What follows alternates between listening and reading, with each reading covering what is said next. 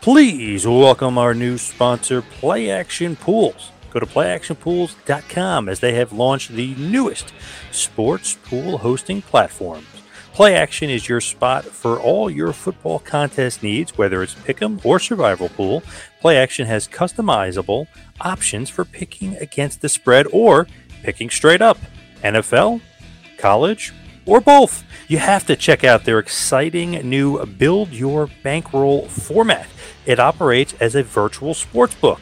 You know your buddy who's always bragging about how great of a handicapper he is? Well, put him to the test and put all your friends to the test, whether it's family, coworkers, or whoever. Put them to the ultimate test with the Play Actions Build Your Bankroll. Go to playactionpools.com to play today. Go to the link located here in the bio of today's episode, and you will see how to play on playactionpools.com and be a part of the two-man power trip of wrestling's pool. Check it out, pick your favorite games, and see if you can become a winner. Check the link in the bio for the two-man power trip of wrestling's pool, and go to playactionpools.com and type in two-man power trip of wrestling. There's two ways to play there. Pick your favorites, pick the best, but most importantly, win. So go to playactionpools.com today. The upcoming presentation is a two-man power trip of wrestling podcast production. And now for something completely different.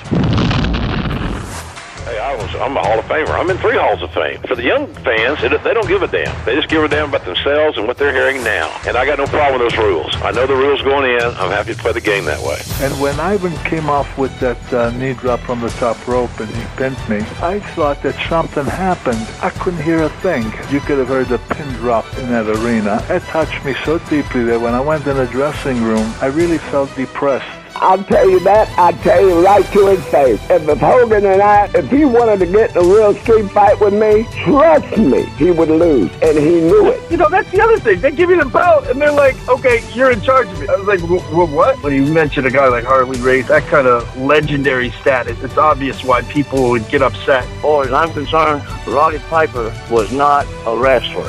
He wasn't even a good worker. If he had to go out and work his way to the top and not have good friends like Jim Barnett. I mean, I'm not saying he's not a good guy. He's just not a tough guy. Bro, I swear to you, I don't have an ego. Like, I don't give a crap. That stuff is not important to me. People don't know me. They have no idea of who I am. They know of me as being a fictional character that they saw on TV.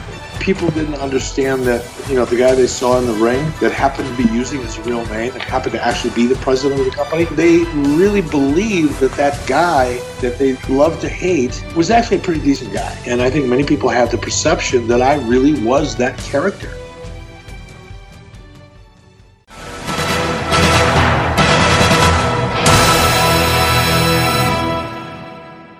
Hello and welcome to the two-man power trip of wrestling. I'm your host, JP John Paz, with a very special guest. You may know him as Beautiful or Billy Wiles, but of course we know him as Bilvis Wesley, aka William Wiles, former ECW superstar. Welcome to the two-man power trip. How you doing?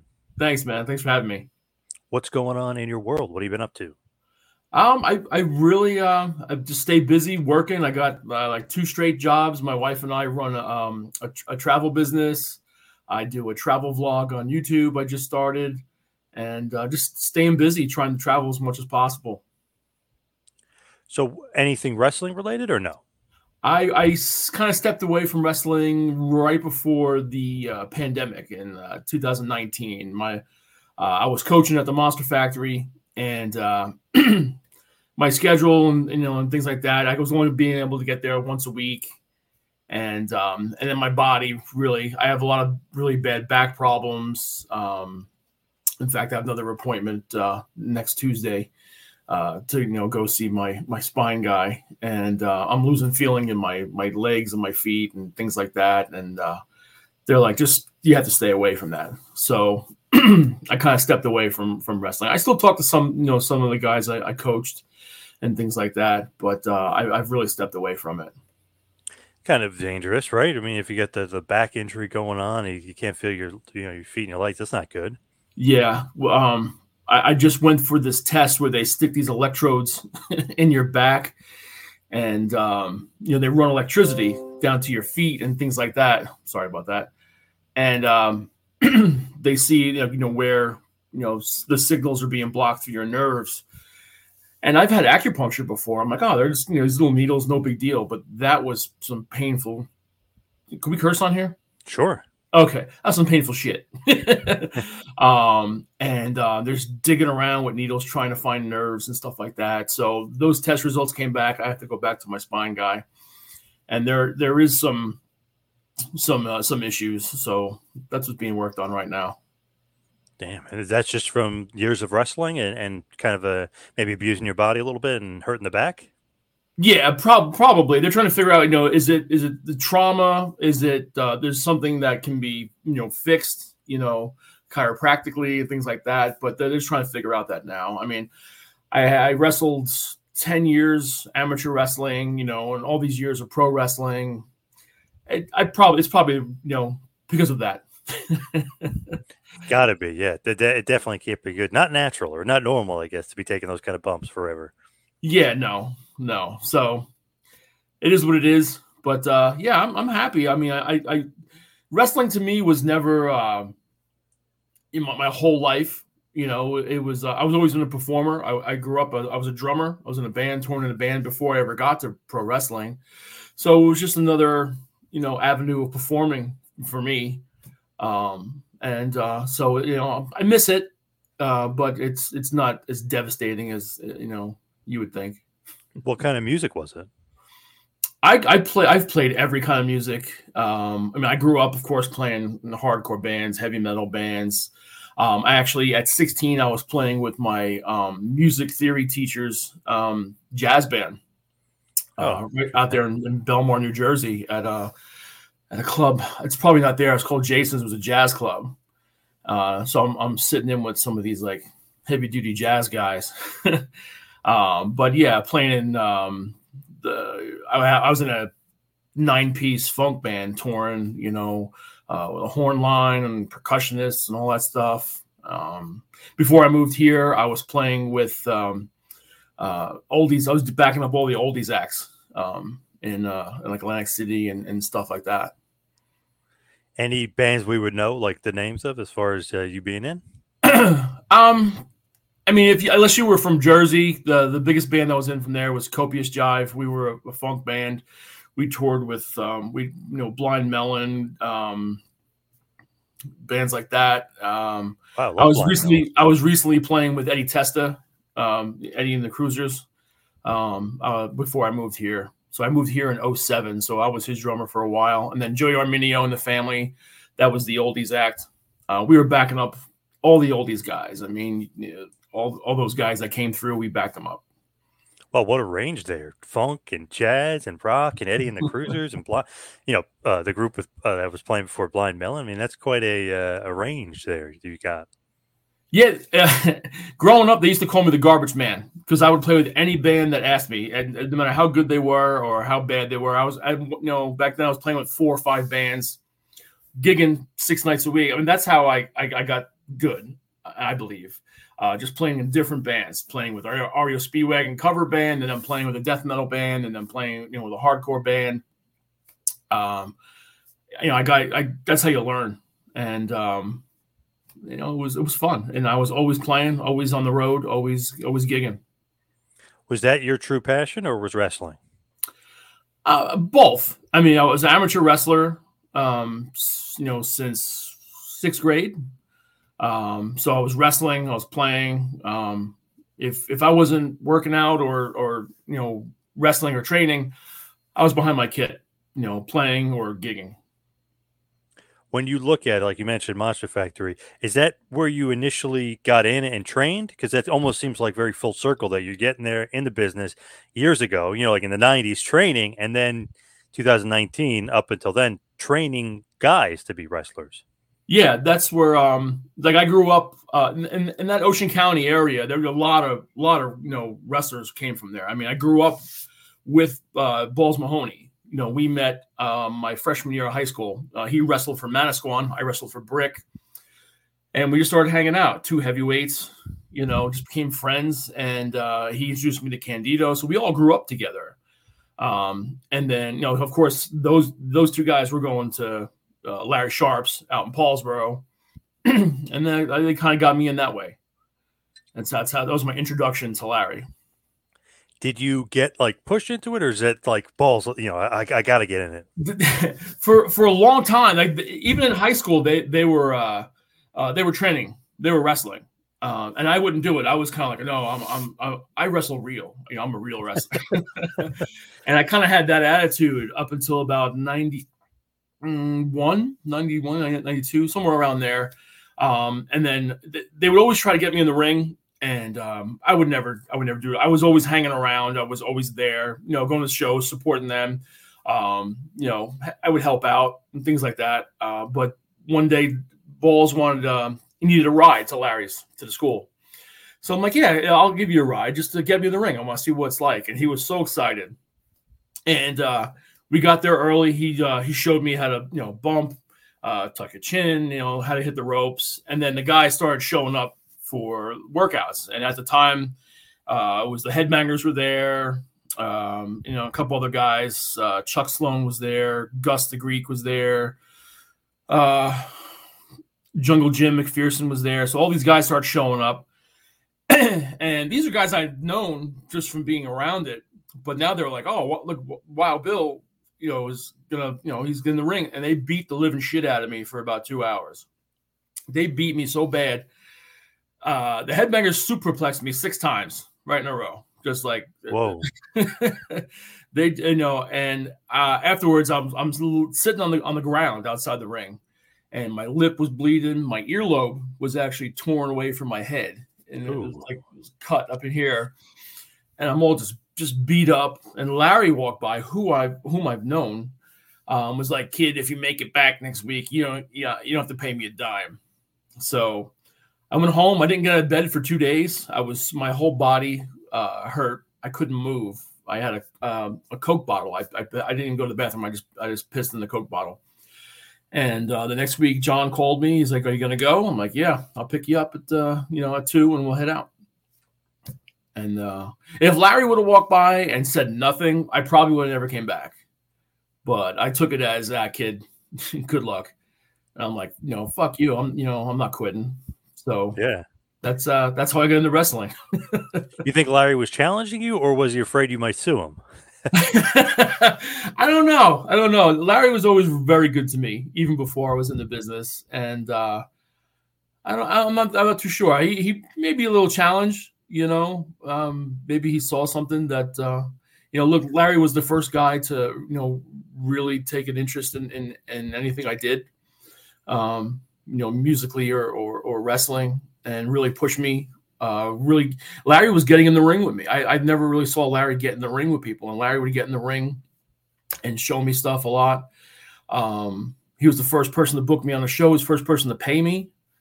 And so I don't know. I like to think maybe he saw something and hoped that would come back. Right. With Larry, like what kind of guy is he in general? Because we always hear Monster Factory, Larry Sharp, all these legendary names. But what kind of guy is he just in general? He was probably one of the few true honest people in wrestling that I know people had something to say about everybody, but from what I saw in my own personal experience, he was a true dude. He was honest. If you didn't have it, he'd tell you. He didn't want you to waste your money, waste your time, things like that. Always honest with me, honest with everybody that I've saw, and always good, always supportive, With him, like, how did he not become like a legend or whatever, but a legendary trainer? Because when people think Monster Factory, even today, they think of like Bam Bam Bigelow and and all the legendary names and stuff, and all the guys that came forward. Like, how did he kind of like come into that? Is it luck? Is it some sort of relationship with WWF? I mean, how did Larry kind of become the legendary Monster Factory? Well, he was asked to train Tony Atlas. I think was the first person. I forget what territory he was in. And, Larry had an extensive amateur background. And so he was asked, I think it was Tony Atlas was the first one. And it just kind of grew from there. Hey, can you train this guy? Can you train that guy? The Monster Factory was started by Larry and Buddy Rogers, and to train his son. And when his son didn't want to do it, he says, like, Larry, take it. I don't want any part of it. You can have it. And that's kind of how the Monster Factory was born. It's crazy to think Buddy Rogers originally was, the seed that was planted there, with the Monster Factory. And Larry took it over. Yeah. Yeah. All for his son, and they were in a small building out in Paulsboro, and it kind of moved around a little bit. The best version of it, as far as I was concerned, was the building he had in Clemington, New Jersey. That's where I was trained, in the back of a flea market on Route 30.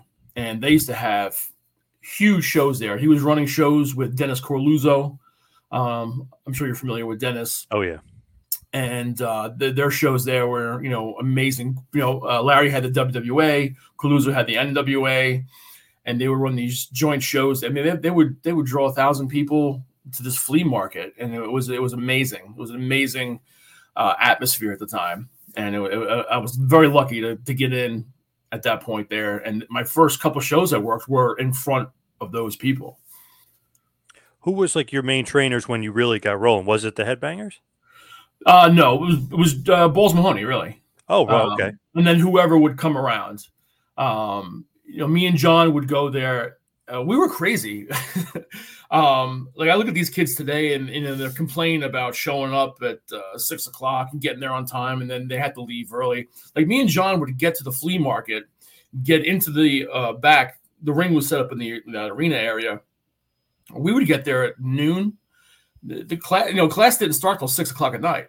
So we get there at noon, and me and John would roll until everyone started showing up at 6. And then we would roll with those guys till about 8, 9 o'clock. Now everything closed down. They would lock up the flea market. Well, me and John would hide. And the security come around, they would lock up everything. And then we would stay in the ring till 12, 1 in the morning, and then try to sneak out without setting an alarm off, and then go home. And we would, if we had the opportunity to train, we were training. And so it was mostly John, but when Larry was there, if I went without John, Larry was the one, and then everybody else, picks up, if the Headbangers in there or Chuck or Gus or whoever, they would jump in and say, hey, try this, try that. But mainly it was John and Larry. So where do you start getting booked outside of just the Monster Factory and those shows with Dennis? Like, where do you start getting booked? How do you get your name? And like, what do you go by? Was that when you started out as the Nomad, or did you change it up to something else? Oh, so I actually started.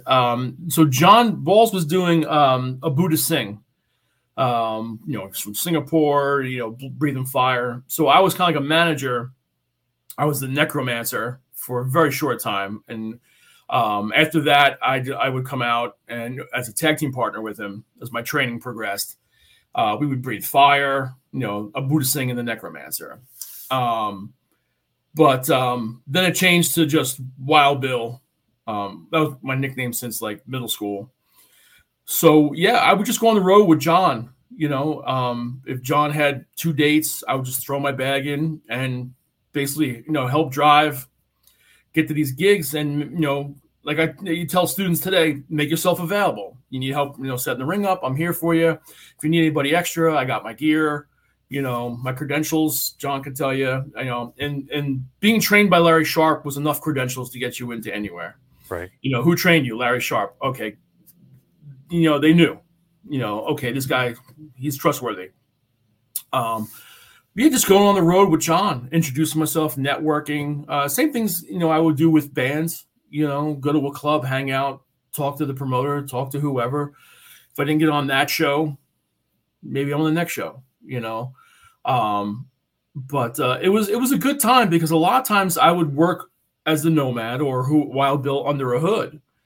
And it gave me the ability to work twice a night. Like I would work with John or whatever as a necromancer or whatever. And then I can go put the hood on, put different, clothes, tights on and go work as the Nomad. So I would work twice a night sometimes. I wouldn't get paid twice, But I was going to ask you, do you pay twice? I wish. I was lucky if I was paid once. But no, yeah, and it gave me an opportunity to really learn. I think that's what's lacking, nowadays. It's getting better, the availability for kids to go out there and get in front of people and really learn. But that really helped. When you're doing that and you're starting out on the road, like you said, you might not get paid. You may do this. Is that just paying your dues? You got to do what you got to do to try to get where you want to get? Yeah, I mean, at the time, I was used to it. Again, I came from, touring in a band, 6 of us in a van, sleeping outside if we couldn't find somebody's house to crash out at, and things like that. So I was kind of used to it, not making that much money. So it wasn't a big deal for me. But pay your dues, get out there. I tell a story. I drove from New Jersey to Kentucky, wrestled a show that I got on. And I was paid $5 and change. Wow. In an envelope. I was like, this is heavy. What the hell's in here? It was $5 and change. Oh, so, Jesus. And then I had to, I had no other bookings. And so I drove home, but, you get that experience and you meet people. Like I know I met people on that shows or those kind of shows that I'm still friends with today, so it was worth it to me. So where are you getting booked as you're you're slowly moving up? New Jack City Wrestling, maybe the legendary New Jack City Wrestling? That whole time is such a blur. I wrestled a lot in Maryland, MEWF, which is now Maryland Championship Wrestling. That's where I met, Axel Rottner and all those guys. Who else was down there? I mean, so many people. But that's why I got a lot of experience going down there. And then I hooked up with this cat named Tom Cosati. I don't know if you're familiar with him. He was kind of like a promoter, backer, money guy. He also was a manager. And he would pay me out of his pocket. If a promoter was like, oh, yeah, I'll book Bill. I can pay him $50. Tom would call me and say, hey, I got you a payday. It's $150. So he would take the 50 and then kick in. And he would pay for our hotel. He would pay for the rental car. And we just had to drive him around, get him to show because he didn't have a car. But, I got a lot of stuff through Tom. We were working 3 nights a week down there. Friday night, Saturday, and sometimes 2 on Saturday. You do a matinee, and then you do the night show, and then a matinee on Sunday. And we'd come home. It was a really good time all around. Maryland, Virginia. I worked a lot down in Alexandria for Cubo Carmichael down there. All over West Virginia, Ohio. It was a good time, a lot of fun. I do remember you in New Jersey Indies too, sporadically, here and there for sure. I just remember the New Jack City Wrestling commercial. I don't think you were on it, but come play in our hood, like. You just remember certain things like, oh my God, so many guys could pop in here and there at these random shows, but then later on, like Crowbar, Devin Storm, he would pop up at those shows, and then you see him on WCW TV or even WWF TV at one point. So it's like, wow, these guys you see them locally, Simon Diamond, and then all of a sudden they're on TV. So you were one of those guys too. It's like, I think I've seen him at a show, and then it's like, wow, now he's on TV. Yeah, I mean, a lot of those shows in Jersey, especially because you had Iron Mike Sharp in Asbury, and that's where a lot of those guys came from. And Mike, I was able to go. I would work out at Mike's on the days I wasn't training at Larry. So like on Tuesday or Wednesday or whatever it was, I would go with Nova and and his guys to Mike's. And at the time there, you had Nova, you had Rick Ratchet. You had Jerry Tootie, The Wall, and a bunch of guys there. So I would go work out with them, and so they had a clique. We had a clique, and I would get booked on shows that, hey, there's a show in Tom's River. Can you? Yeah, I'd get shows from them. I get, and then my normal would be down in Maryland and Virginia. But yeah, the Jersey shows, they were a lot of fun. There were a lot of cool guys, a lot of really cool guys. I still talk to a lot of those guys. Devin Storm, Ace Starling, Mike Quackenbush, like you said, Rick Rax. I mean, there's so many guys that like I just remember anyways, being a Jersey guy, but Simon Diamond, they would go on and go to bigger places. It's funny to think like, wow, this Northeast scene, like the guys were pretty damn good here. The whole New Jersey area. I mean, so many people came out of here. Like when we used to fly out in ECW, we'd fly out whenever on Thursday or whatever for a show. We'd all fly on the same flight because we're all together, and we'd walk on. There'd be like 15, 20 of us strong, and you're like, wow, it's a lot of us in this area, and you don't really think about that. But yeah, it was a hotbed of pro wrestling, and I attribute that to Mike Sharp and to Larry Sharp. So what was Balls like, though? Just to get back to Balls here, what is he really like? Because as a fan, and I've interviewed him before me, obviously many years ago before he passed. But it's like, man, this guy is nuts. But you don't know if he's working you. You don't know if he's because he's on air. Like, is he really crazy? So what is Balls nuts? Is he not? Is he a good guy? What do you think about Balls? Obviously, good friend of yours forever. I love John. I've known John since freshman year of high school. So I have a lot of extra years of John stories. But what you saw is really what he was like. He was crazy. He was nuts. But the most loving guy, one of the most loving guys I've ever seen. Give you the shirt off his back. When I did my first extra work at WWF, my car really wasn't in good shape, and I got the call. And I called John. I'm like, I don't know what I'm going to do. And John rented me a car in his name, paid for it, picked it up, gave it to me, and said, just, return it. And you don't have to pay me back. So he paid for the rental car for me to go up and do Madison Square Garden and Albany. And didn't want any money and never brought it up again. Just paid for it, and you do it, take it. So that's the kind of guy he was like. Would go to bat for you.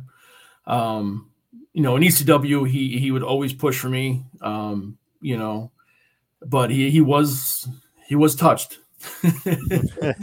He was. I've seen John do a lot of crazy things, and I always tried to help. My job on the road with John early before ECW was to keep him out of jail. And sometimes it was tough. I mean, he would get into a fight in a bar, just swing at somebody. I had to talk him out of it, get him out of the bar, hide him somewhere, things like that. But he was a true and honest dude, and give the shit off his back if he could. How'd you get the WWF extra work? Just aside there, because now I'm very curious. Like, how do you get that? Who calls you? What do they say? Is it through Larry? Well, in the beginning, it was through Larry. At that time, it was through Candido. Oh, okay. Yeah, so he was kind of doing both. He was in ECW. He was up there, and they needed some extras, and he called me. Yeah, it's so funny. I do a show with Dr. Tom. I talk to him all the time, and he was saying that Candido, like when he was in WWF, so young, but he was saying like they put him in charge of extras. They did this. They were almost going to make him the trainer of like The Rock and Kurt and all those guys instead of Dr. Tom. Even though Dr. Tom was older and had more experience, like wow, it's like he's so mature for his age. But you think of Candido, he's so young. He obviously died so young, but you don't think of like him being in charge of like all this stuff. But he was like very responsible guy and even thought of well in WWF. Yeah, he was amazing in the ring. I look back at some of those videos today. They'll pop up on YouTube, and I have to watch them. He was amazing in there, and had so much knowledge. I mean, I knew he grew up around it. His grandfather was a wrestler, going to shows when we were little kids. He had no choice but to be so knowledgeable, And if you watch his matches, unbelievable. He was smooth. He was funny. One of the best as far as I'm concerned. So when he brings you in, are you actually wrestling? Are you doing like the enhancement matches? What are you doing as far as being an extra? Well, for him, I was just doing extra work. That was the weekend I was the cop with the Steve Austin thing. So. Oh, which was it when he gets arrested? Yeah, I was the one that put the handcuffs on him. Wow, I didn't realize that. Wow, that's awesome. How do they tell you that? Like, by the way, you're the cop. You're going to be put in the handcuffs. Well, that's awesome. Yeah, well, actually, yeah. So he told me just, bring black boots, not wrestling boots. Shave your face clean and shave your. But back then I had like a high and tight at the time. He's like, shave it all one level and shave your face clean. Be at the Garden this time. I'll see you there. So I get to the Garden. And I think the Headbangers rid me. That's the first people I see there are the Headbangers. And I'm like, hey, I'm supposed to meet Candido. They're like, oh, what are you doing here, Wild Bill? I'm like, oh, Candido called me. He's like, oh, awesome. Yeah, he's in catering. I'm like, okay. And I see, you have to follow the little signs everywhere. Oh, here's catering. I open the door and it's all the top brass. There's McMahon. There's all these people. I took one step in. Everybody kind of looks at me. I'm like, I take a step out. I'm like, oh, you motherfucker, you rid me. They got you. Yeah, they didn't tell me what we were doing. And then, so it was a couple Monster Factory guys. It was me, Danny McDevitt from Maryland Championship Wrestling, Corporal Punishment. A guy from the Monster Factory called Budlicious. He was the short guy with the shaved head and glasses. And one of Candido's friends, who wasn't in the business for some reason, but they pull us aside and then they tell us what we're going to do. And then they pull us into this office and then everyone starts walking in, like Vince and then Owen, all the top brass, Goldust, Marlena. I mean, all the people who were involved in that whole, build-up come walking in, door gets locked, and then they tell everybody what we're going to do. And because at that time, you had the Monday Night Raws. The Monday Night Wars, excuse me. So they didn't want that getting out. So like we were kind of sequestered as extras. Yep. And it was kind of crazy. So a lot of people don't know that the build up to that was Owen and oh God. I forget, it was Owen and somebody. It was a Heart Foundation against each other. Marlena was taken away from Goldust, so we go out with Owen to protect him. He had this restraining order against Steve Austin, and then end of the match, Goldust comes down. There's a big to-do. Owen's left in the ring. Austin comes over the rail, goes after him. We jump in the ring, and then we do the whole thing. But it was fun. It was. If you look at that video too, it's in the back. They go over. They give me the cuffs. They're like, you're going to put the cuff. I'm like, oh, okay. So there's a real cop back there. The real cop shows me how to put the cuffs on right, do all this stuff. Okay, cool. So Austin's there. So I'm like, okay, I practiced it a couple times. Now he's just standing still. So I'm like, on, off, on, off, on, off. This is easy. We get out there. I'm going to put the cuffs on. I got the one wrist on, and he's moving around. And if you notice, it takes a while for me to get that cuff on because he's moving around. I'm like, yeah. And now I'm shitting my pants. I'm like, I'm going to fuck this up in front of everybody here. And you see me look up real quick and look back down. I said, I fucking dare you to stand still. So he stands still. I put the cuff on and they walk him away. And then if you see me, I go, oh. Yeah. A sigh of relief because I was like, oh, in my head, I'm like, I'm going to fuck this up. Oh, God. But yeah, it was pretty funny. Did anybody in the back say anything to you? Like, hey, what happened out there? Like, why didn't you get a quicker? They were talking more about Vince's shitty bump. Oh, God. Oh. That is one of the worst. He takes the worst stunner, even at Mania this year. Oh, so bad.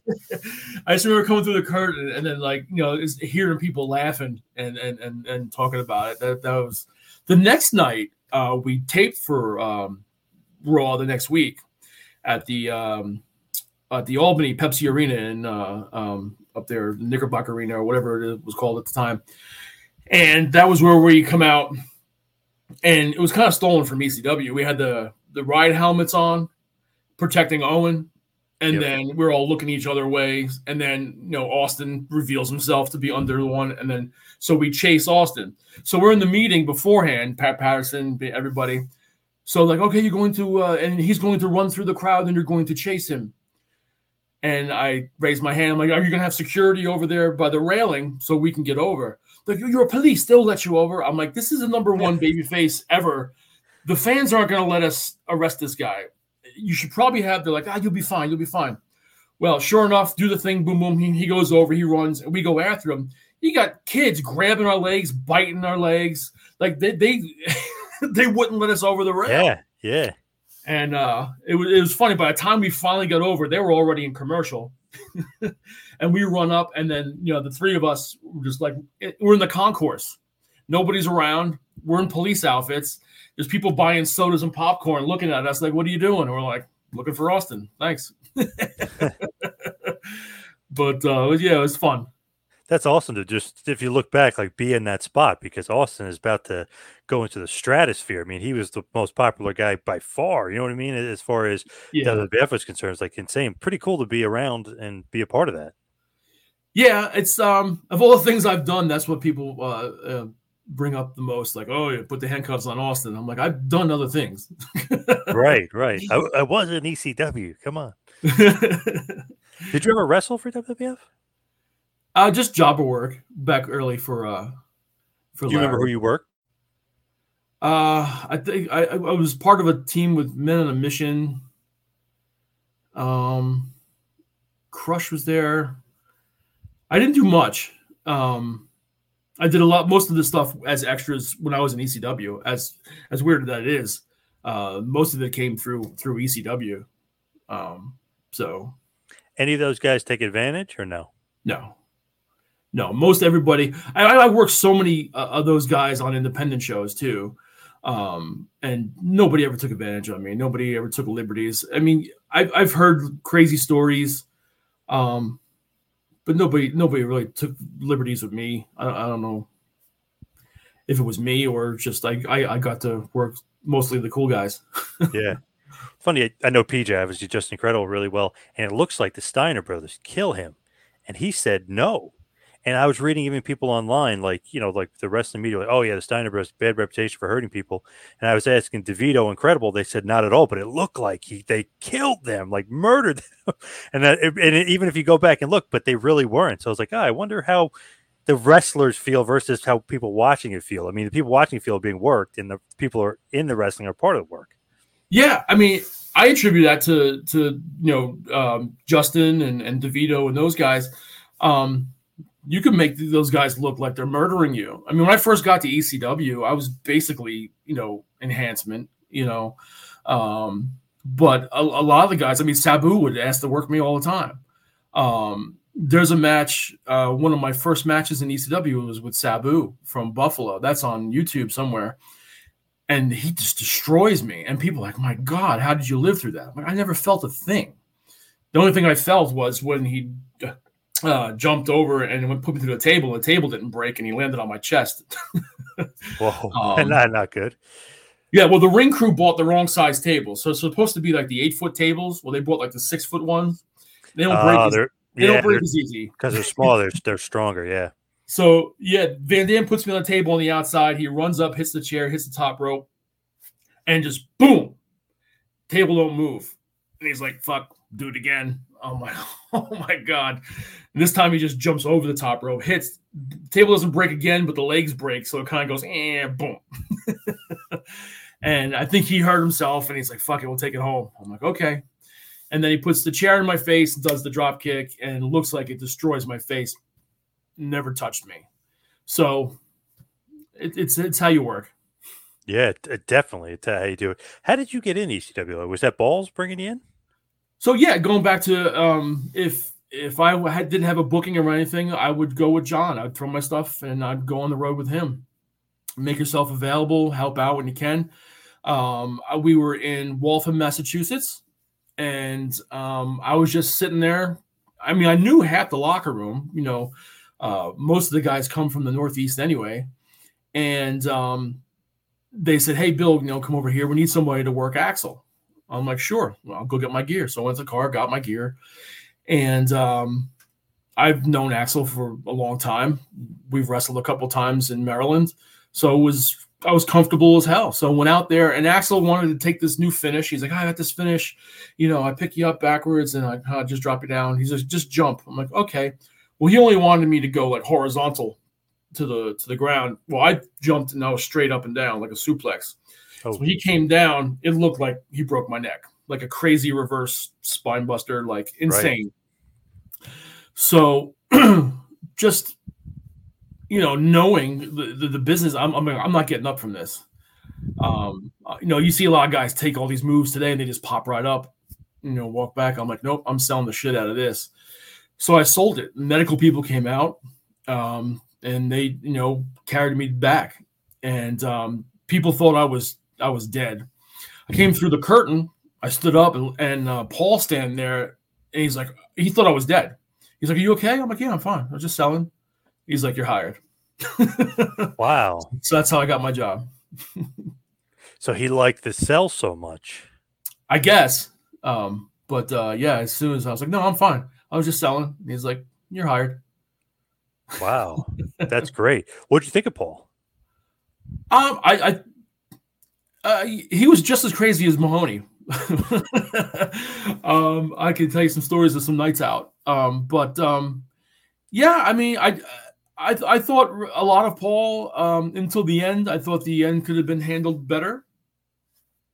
It is what it is. But as far as like a mind for the business, I think there's probably very few that are better. But I mean, even at the end, Paul wasn't there. Tommy was running everything, and but I believe that Tommy learned what he learned from Paul. Right. So it was still all Paul. When you look at it with Paul and you're saying he might be as crazy as balls, are you allowed to mention those stories or not allowed to mention those stories with him? Just some nights going out, like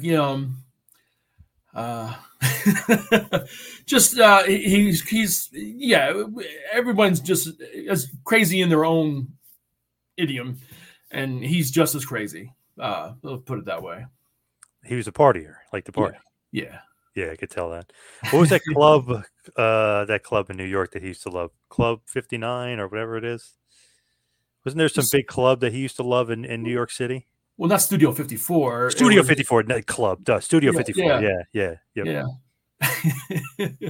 Yeah, that's he didn't work there, but that was like his place to hang out. Yeah. Didn't he book people for that? Didn't he at one point like actually bring acts in, or they were just friends of his that they were hanging out with? I'm not sure. I've heard stories like that, but I'm not sure what's true and what's not. Man, that's funny to be like, okay, Balls is nuts, and like Heyman might be as nuts as Balls. Like, wow, that's not great. You know what I mean? It's a little kooky. At that time, it was when I first got to ECW, it was just all out insanity. It was Balls fit right in, like but as we started getting bigger, we started getting more TV, more stuff. Things had to calm down a bit, and John didn't. Yep. It was crazy times. You hear all the stories about Sandman dying and coming back and then wrestling that night. You hear all those stories, and all that shit's true. I tell people these stories. Once I get drinking and so I start telling people, asking me stories, they can't believe it, and I'm like, here, go on YouTube. All these other people are telling the same story. People can't believe that shit happened, but it did. And it was crazy. Man, there are like so many crazy stories out there. The thing that's so interesting to me, though, is yes, there's those crazy stories. And I know some people like absolutely love those stories, or they're almost like fearful of those stories of like, what the hell was going on there? I'm always fascinated with, like, I just talked to Devon Dudley about it. Everybody had like 2 or 3 jobs. I'm like, wow, It's like, okay, everybody's crazy. They're wild, but yet they're crazy and wild in their own way. And they're doing responsible. I was going to say, but responsible somehow, because you got guys working marketing, guys working merchandise, guys answering phones, but they're all wrestlers. Maybe you're doing timekeeping or setting up the ring or, whatever, but you're also wrestling. So, I mean, you have 2, maybe 3 jobs.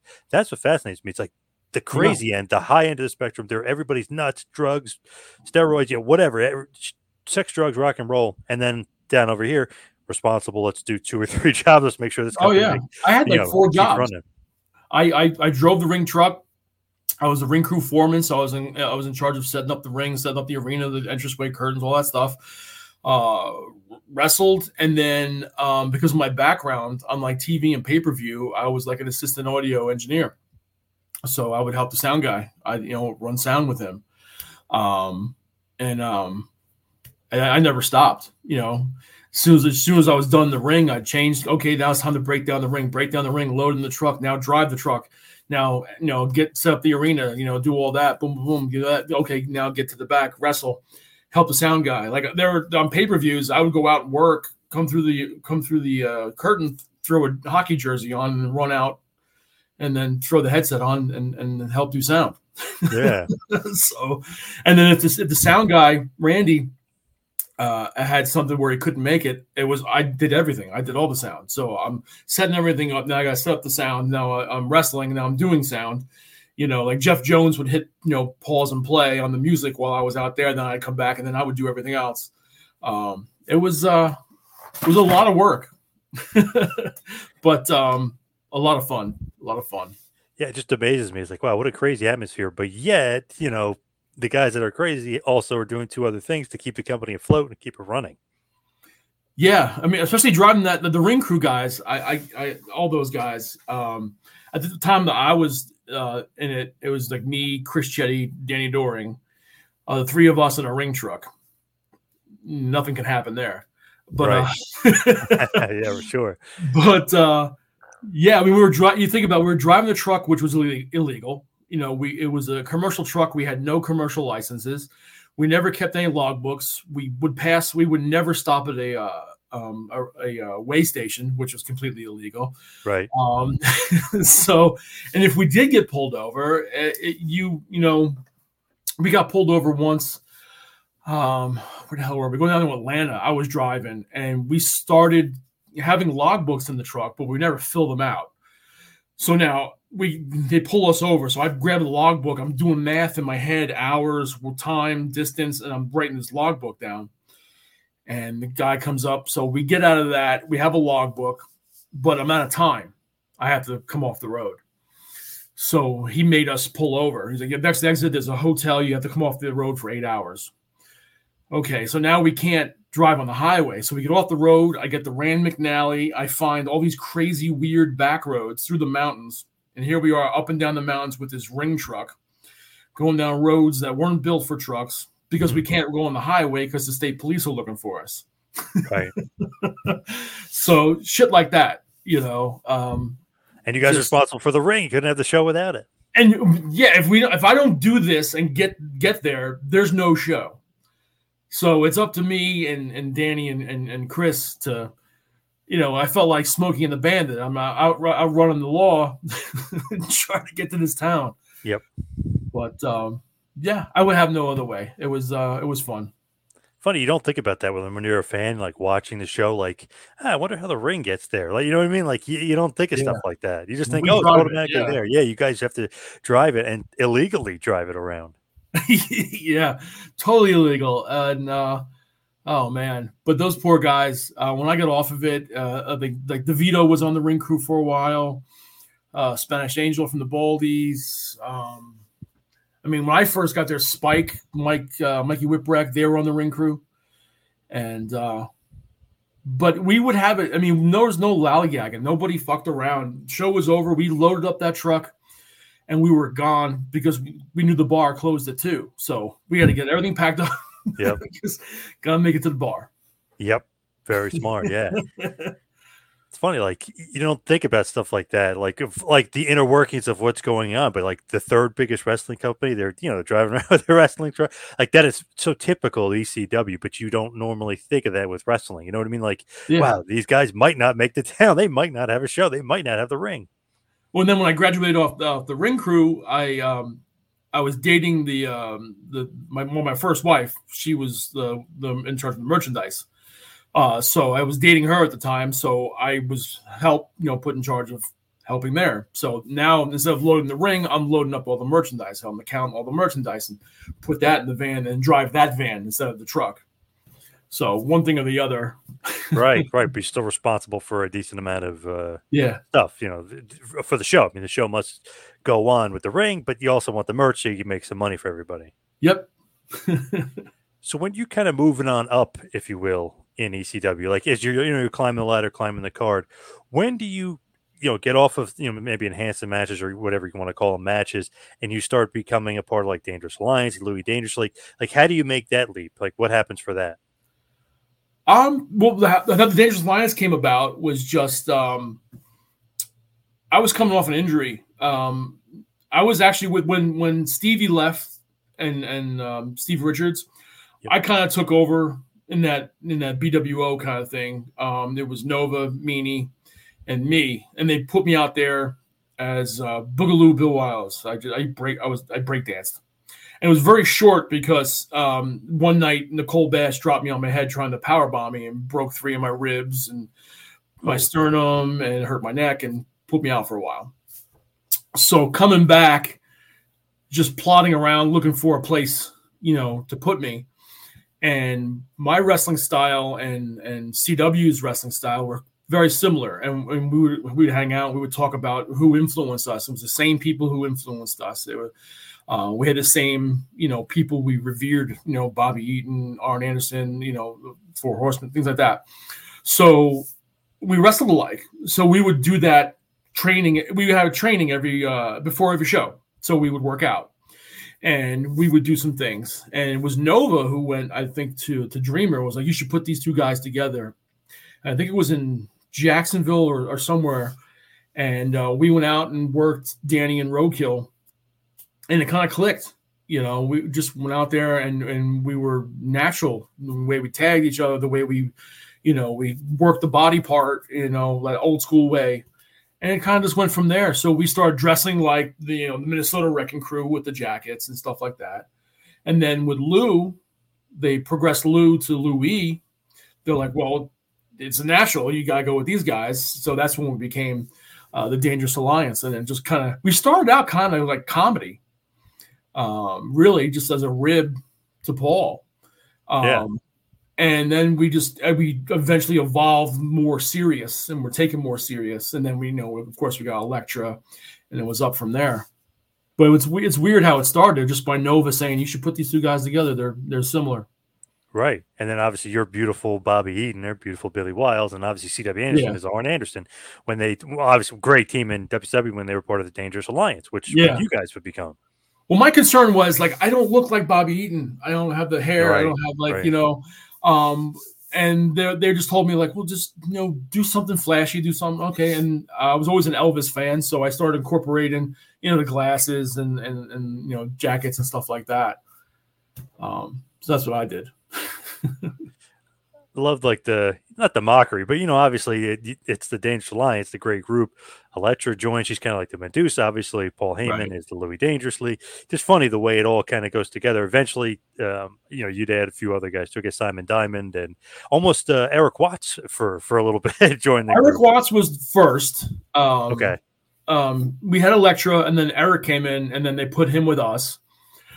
I don't know what happened to him. He was in and out. Wasn't steady. And then Simon Diamond, all that came after I split out. Okay. So CW and I kind of went our separate ways.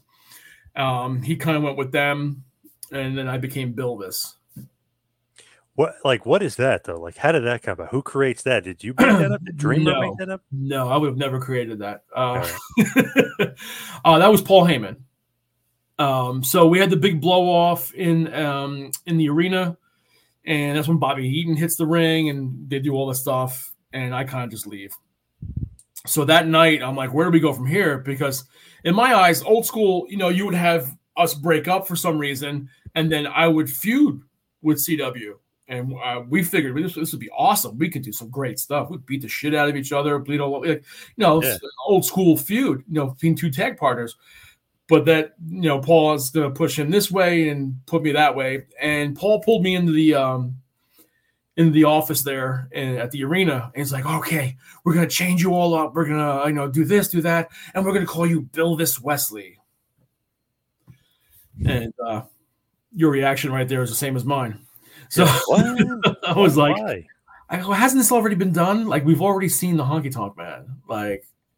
He's like, no, it's going to be great. So I was sitting out getting dressed, getting all my stuff together. And I told Nova about everything. And I'm like, I think I'm done. I'm not coming back. Wow. And he's like, no, you can do this. You can make it your own. I'm like, I'm not comfortable with it. I don't like it. I was a huge Honky Tonk fan. So I'm like, this is more than, parody. This is, outright mockery. And he's like, no. So he lives by me. So, we would hang out every Monday and Tuesday night and Wednesday night if we were available. And so just talking to Nova, and he's like, you can do it your own way. You can do this. So my idea for it was like, okay, I'm going to be a pilled up, drug addict Elvis, like all fucked up, and I'm gonna do all sorts of stuff, pills falling out of my pocket and stuff like that. I ordered a jumpsuit and things like that, and they just wouldn't let me do the drug stuff, being all fucked up and everything. So it just became a parody of the Honky Tonk Man. So it is what it is. It wasn't my favorite thing to do, but I mean, it was something. What a weird thing, because it's like a Dangerous Alliance, maybe feud with CW, like you said, or do something there, and all of a sudden Paul is just like literally out of left field. Why don't you be an Elvis impersonator? Why don't you be the next Honky Tonk Man? It's like, what? Where did that come from? Like, what the hell? Yeah, well, I was doing a lot of Elvis stuff anyway. We would hit the Dangerous Alliance pose, and I would do the Elvis pose. Right, yeah, true. Things like that. So I mean, I guess it was a natural transition, maybe, but I still feel that me and CW had at least a year of a feud together. Like you could have drawn that out for a long time. Us breaking up, because on TV a couple weeks before, I was attacked by Simon and those guys and left laying. He just walked away, and I think we could have done a lot with that, but it just wasn't in the cards. So then, of course, you mentioned for the end of ECW, were you shocked, surprised? Did you see it coming? Like you said, Paul wasn't really around that much. Dreamer's in charge of the show. Obviously, different things are going on there. What did you think? Like shocked or no? Well, we went through a phase like that before. Checks were bouncing and we rebounded. So at first you're like, okay, this is just another, we're going to bounce back from this again. And then the longer it starts to go, you're like, and then you start seeing the writing on the wall. A lot of big names aren't showing up now. So you're like, okay, if these guys aren't getting paid, I'm definitely not getting paid. And then you just kind of, and then you get your booking sheet, here's the next month. This is where I need to be. Okay. And those sheets stopped coming. And then it's like, okay, next week. And then finally, after the pay-per-view at the Hammerstein Ballroom, there was nothing except the next week in Poplar Bluff or whatever it was. Yep. Arkansas or whatever. Nothing after that. And those were paid shows. Those were bought shows. Those weren't even our shows. So I knew right there, and Paul's giving the speech, I'm going to go to LA. I'm not coming back till I have a new TV deal. Well, I read the sheets and I know you're going out to film Rollerball. Yep. So yeah, don't piss on my leg and tell me it's raining. I know what you're doing out there. So I knew it, and most of everybody knew it. It just sucked accepting it. You had to accept it. And a lot of guys have been there, have given so much of their life. Like you said, everybody worked 2, 3, 4 jobs in the company. When you've given yourself that much into this product, it's hard to accept that this is it. This is the end, and there's no more. Like that, the lights are out. And that was the hardest part. Did you even go to the final shows? No, I didn't. No. You knew, it's probably the end. Yeah. Oh, yeah. And we haven't been paid for quite a while. And like I said, I was traveling, my girlfriend at the time, who became my wife, doing the merchandise. So, we were putting out a lot of money that we're supposed to get reimbursed, because, we're traveling with the merchandise, we're, the van, the gas, the, things like that, that we weren't getting reimbursed anymore. So I'm like, I can't put out any more money and not have it come back. So I didn't go. Yeah, that's the crazy part because it's like, okay, checks are bouncing, but you're also putting out your own money to help the promotion, and you're supposed to be getting back because you don't own the promotion. They need to pay you back, and they don't pay you back. It's crazy. Yeah, that sucks. Yeah, I mean, New York was close. Like, I live in New Jersey, so okay, I can get to these shows, Pennsylvania, wherever. But I'm not going to Pine Bluff, Yeah, wherever. Arkansas. Yeah. So, and that was it. I knew it, and then like I said, every Monday and Tuesday night, the Jersey guys, me, Nova, a bunch of guys from like Mike Sharps, like Lupus, who used to be with Raven, Kent. He used to be there, and Nova's brother. We would get together every Monday, Tuesday night. Donnie B. And then we're watching Raw that night. And then there's Paul. So, me and Nova kind of looked at each other. We're like, well, I guess this is it, huh? But you knew before that. That was just a nail in the coffin. Did you guys know that he was doing something with WWF, like even before that, as far as like taking money from WWF with Vince, or no? I didn't know. We didn't know. Well, I can't speak for them, but I didn't know, that I knew Vince was helping because being on the ring crew, so like when we did the hole in the ring for Bam Bam and Taz. Yep. Well, that was built by Vince's crew. So we went up to Brooklyn to his, stage production crew, and they built all that. So that was coming from. So we knew there was at least a working relationship. A lot of things we would pick up or we would do would come through Vince's people. So I knew there was a working relationship. I didn't know that, Vince's money was keeping, things alive and things like that. I knew that a lot of guys would be sent to us to be like, not trained, but like when Al Snow came to us, groom them, things, guys like that. So they would come here, we would freshen them up a bit and polish them up and then boom, send them back. So I knew there was a working relationship, but the whole money thing, we weren't aware of. It was that deep. Crazy. The end of ECW. What a shame, because then WCW's gone right thereafter, and wrestling wasn't quite the same since for about 20 years there. With no competition, it was pretty boring for the most part. Yeah, it wasn't the same at that time. When ECW folded, I was just burned out. And I was just like, I don't even know if I want to do this anymore. I would take very, very little bookings. My first kid was just born, and I kind of just backed away from it. By 2003, I was totally done for traveling or doing anything. Retired, done with the biz. Yeah, I changed phone numbers. My email address, and I just kind of was like, all right, I'm done with this. I went right back to playing with a band, actually. Oh, wow. By the end of 2003, I was back on the road with the band. So nice. Where you should be. Yeah, nice. But as we hit the wind down here, we head towards the finish. What's next for you? What do you got coming up? Just anything wrestling related, or staying with work? No, not really. Like I said, I stepped away from wrestling. I still talk to some of the guys that I've coached and things like that. They're down there in AEW and things like that. And, on Facebook, I was like, hey, I saw this, what are you doing? Try this. Or they'll say, hey, did you see that? What do you think? And that's about it. They'll send me a link to a video and be like, hey, tell me what you think. That's my extent of pro wrestling now. If you weren't hurt, though, if you didn't have the back injury, would you be done with it, you think? Or you think you'd be interested? I'd still coach. Yeah, I love coaching. Coaching's so much fun. I coached 2 years of amateur wrestling when I graduated high school while I was going through college and everything. I like coaching. I used to be a drum instructor, so teaching I'm comfortable with and I like it. What do you think, though, as far as like wrestling today? Just, are you a fan of it, not a fan of it, or? To be honest, I really don't watch. Wow. Okay. I really don't watch it, and like I said, unless somebody sends me something like, hey. Or they say, hey, I'm going to be on, Monday or whatever. Check this out.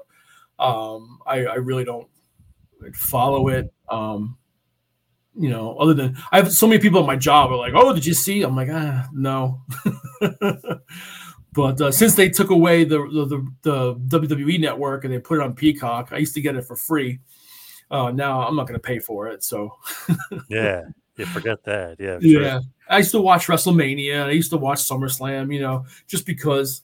But I'm not paying for that. So I got you. So do you stay like relevant as far as the business, like doing signings, anything like that? Like, do you put your socials out there and stuff, or are you basically kind of done for the most part? Yeah, my socials are out there. My Facebook is pretty private. I have a page for my vlog is on there, the Wild Side. But I keep my Facebook page kind of private. But my Instagram's out there. I got 2 different Instagrams. I got my Wild Bill Wilds. I have my Wild Side for my travel vlog. Same thing with Facebook. I don't do Twitter. And my wife got me involved in TikTok. I haven't posted anything, but she made me create a TikTok, and I haven't used it. I don't see me using it at all. But right. So as far as you and wrestling, never say never, though, right? I mean, you never say never. Trust me, if I could, I would. I mean, I would still wrestle today if I could. But wow. As best I could. But I haven't been able to work out in a couple of years and things like that. So I'm not in the best shape. But yeah, I love it. I mean, I love pro wrestling. I just like I love music and. I love being around it. Coaching was great. I think I would coach, but coaching, I would still get in and roll with the guys. And then I would wrestle on the Monster Factory show, some of the students, and it's fun and it's a learning experience for them, get them comfortable. And it's just fun. But I'm not able to do it right now. But you still love the business, though. That's good. I still love it. I think it's the creativity. I'm very creative. I have to create. So it's just like music. I'm creating. With wrestling, I'm creating. I'm performing. There's an audience. In high school, I was in plays. I was in bands. I love performing, and it's the same to me. Wrestling, music, it's all performance. Gotcha. So, Bill, thank you so much for all the time today. Really appreciate it. Yeah, no problem, man. Anytime. This has been a John Paz Power Trip production in conjunction with the 2-Man Power Trip of Wrestling. You could follow us on Instagram and Twitter at 2-Man Power Trip. You could check us out on Facebook. You could subscribe on YouTube. You can go to patreon.com/TMPTEmpire to become a patron, and also check out the website tmptempire.com and buy a shirt at prowrestlingtees.com. 2-Man Power Trip, where the power lies, brother.